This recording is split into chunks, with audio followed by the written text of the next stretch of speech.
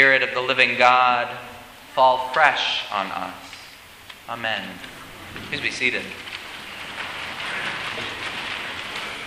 Pentecost is sometimes referred to as the birthday of the church. And around here, I like to encourage such silliness. Thanks to all of you who wore your red, even your Cardinals gear. If you haven't yet, check out Mary Chapman's shoes. They are glitzy. After the service, we're going to have a parade outside and a birthday cake. It's even a red velvet cake, red being the color.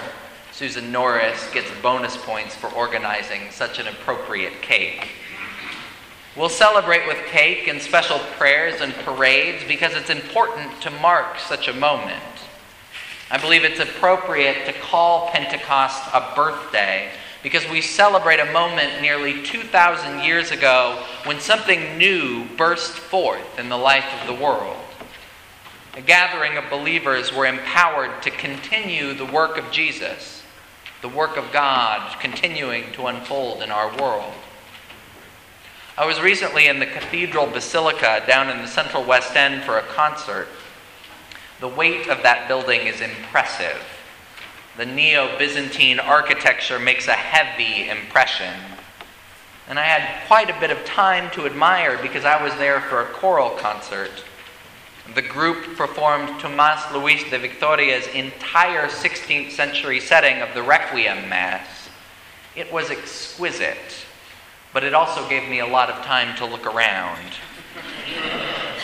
The mosaics in the basilica are striking, both for their vast size and the amazing diversity they represent.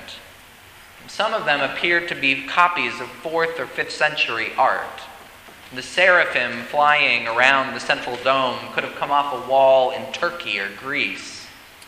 But in the west transept, the arm of the cathedral to your left as you face the high altar, the ceiling art's different. It looks like it might have come out of a 1960s or 70s children's Bible. And the faces are round and pleasant. I bring it up because the image depicted in that west transept is the day of Pentecost. Mary and the disciples are seated around and tongues of flame float over their heads. And the tongues are tiny in the mosaic. The tongues above their heads are about the size of the tongues you'd imagine could be in their mouths. It looks like the disciples were sitting down for a picnic when funny little flickers of light appeared above them. If you can't tell, I take a bit of an issue with that depiction. I'm not sure it captures the drama that we hear about in our first reading. That drama that was captured by so many people joining in other languages. For me, those tiny tongues, with those tiny tongues, the stakes are just too low. My favorite depiction of the story from our reading in Acts is found in a stained glass window in the Washington National Cathedral. And before I describe it, I've got to come clean. I first thought it was a window of the Pentecost. It wasn't originally meant to represent the coming of the Holy Spirit, I learned later. The window centers on an abstract flowering tree surrounded by flames. At the very top of the window, you can see an image from my home state of Colorado, which is a clue to what the window is actually commissioned for. There's a triangular chapel, which represents the big church at the Air Force Academy in Colorado Springs. The window was commissioned to honor the Air Force. The story it depicts comes from the life of a young man who fought in wars long before the air was a place of fighting. A young man who came to be known as Brother Lawrence. In the midst of the heat of a battle, it is said, Lawrence saw a barren tree. And there on the battlefield, he realized that within a few short months, the empty branches would be bursting with flowers. Lawrence saw this vision as a sign of God's ability to transform the human heart. He would enter the monastery and would go on to write the 17th century classic spiritual text, the practice of the presence of God, which is still read by many today. When I first saw that window, I was sure that the dramatic tongues of flame represented Pentecost. Now that I know that the window expresses a prayer for peace in honor of our servicemen and women, I acknowledge my original interpretation was a little off, but I still see Pentecost. The Holy Spirit is all about God's continuing work in our world, to bring justice, to bring freedom, to bring love, and to change human hearts. And the tongues of flame in this window are not dainty little flickers. They lap down the glass, bright red. On a sunny day, red light is cast all over the inside of the nave from the window. And if you hold your gaze, it seems like the whole church might catch fire. That, to me, is how I imagine the Pentecost day. Not with little flashlights, but with pillars of flame. The Holy Spirit is less like a candle and more like a bonfire. The Spirit is the most neglected person of the Trinity. We Episcopalians may be especially circumspect. We wouldn't want to appear like those Pentecostals, after all, who speak in tongues and roll around on the floor. We're too refined for that sort of pageantry. Am I wrong? Don't get nervous. I'll restrict our spiritual celebrations to ribbons and parades and birthday cakes. But I think we would do ourselves some good to spend more time with that person we used to call the Holy Ghost. Maybe we can render her a little less spooky. Jesus in the Gospel of John promises Philip that the Advocate will be with them.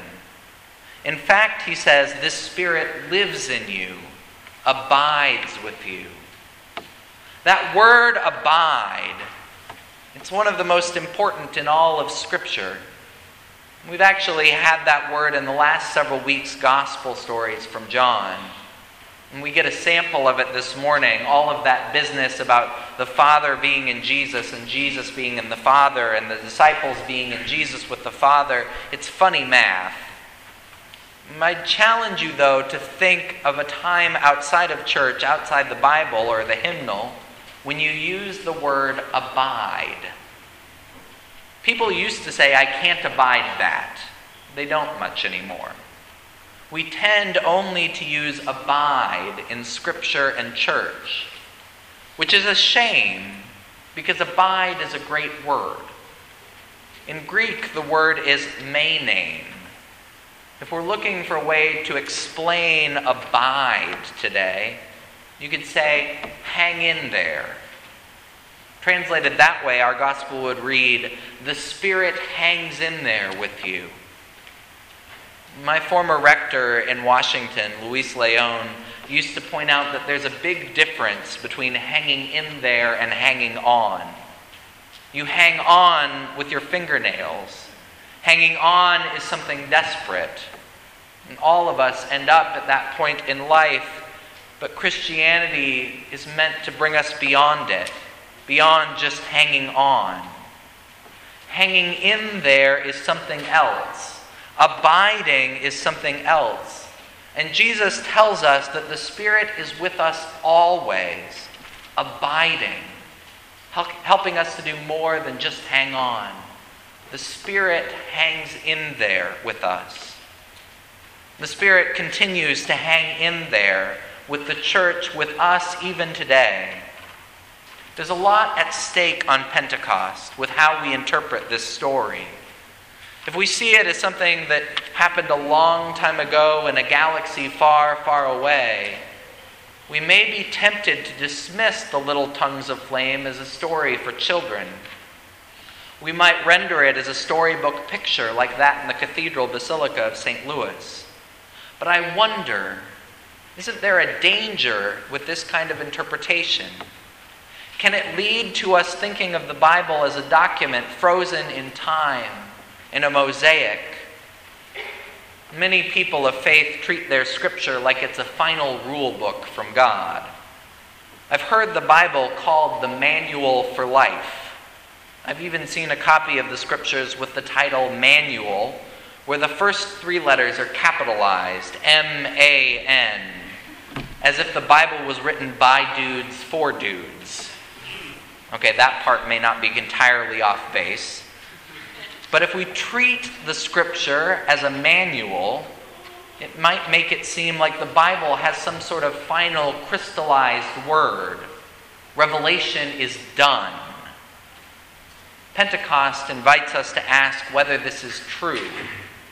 Is the Bible a book of directions, plural, or a book of direction, singular, leading us ahead?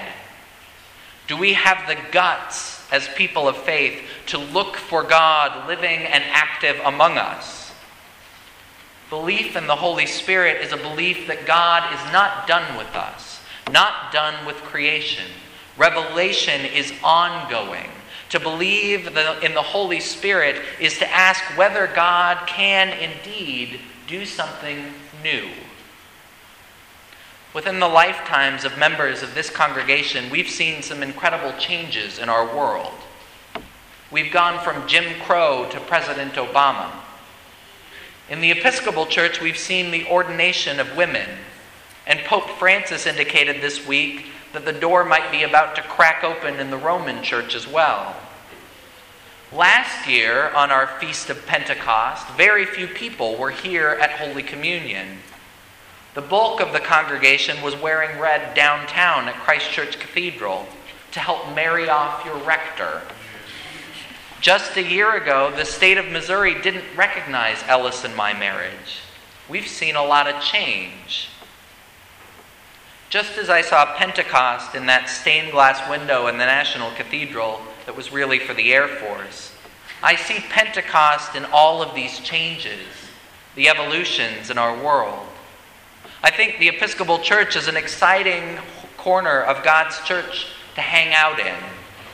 While we're not prone to roll in the aisles or speak in tongues, perhaps we are deep believers in the Holy Spirit after all. We're ready to let the Spirit set us on fire. We're ready to be led into what God is doing next in our world. As a congregation, we're leaning into that work. Over the last year, we've discerned a set of values: welcome, diversity, and community. We've set bold goals to increase our footprint in the neighborhood, the city, and the world. We're hiring new staff. More about that in a moment.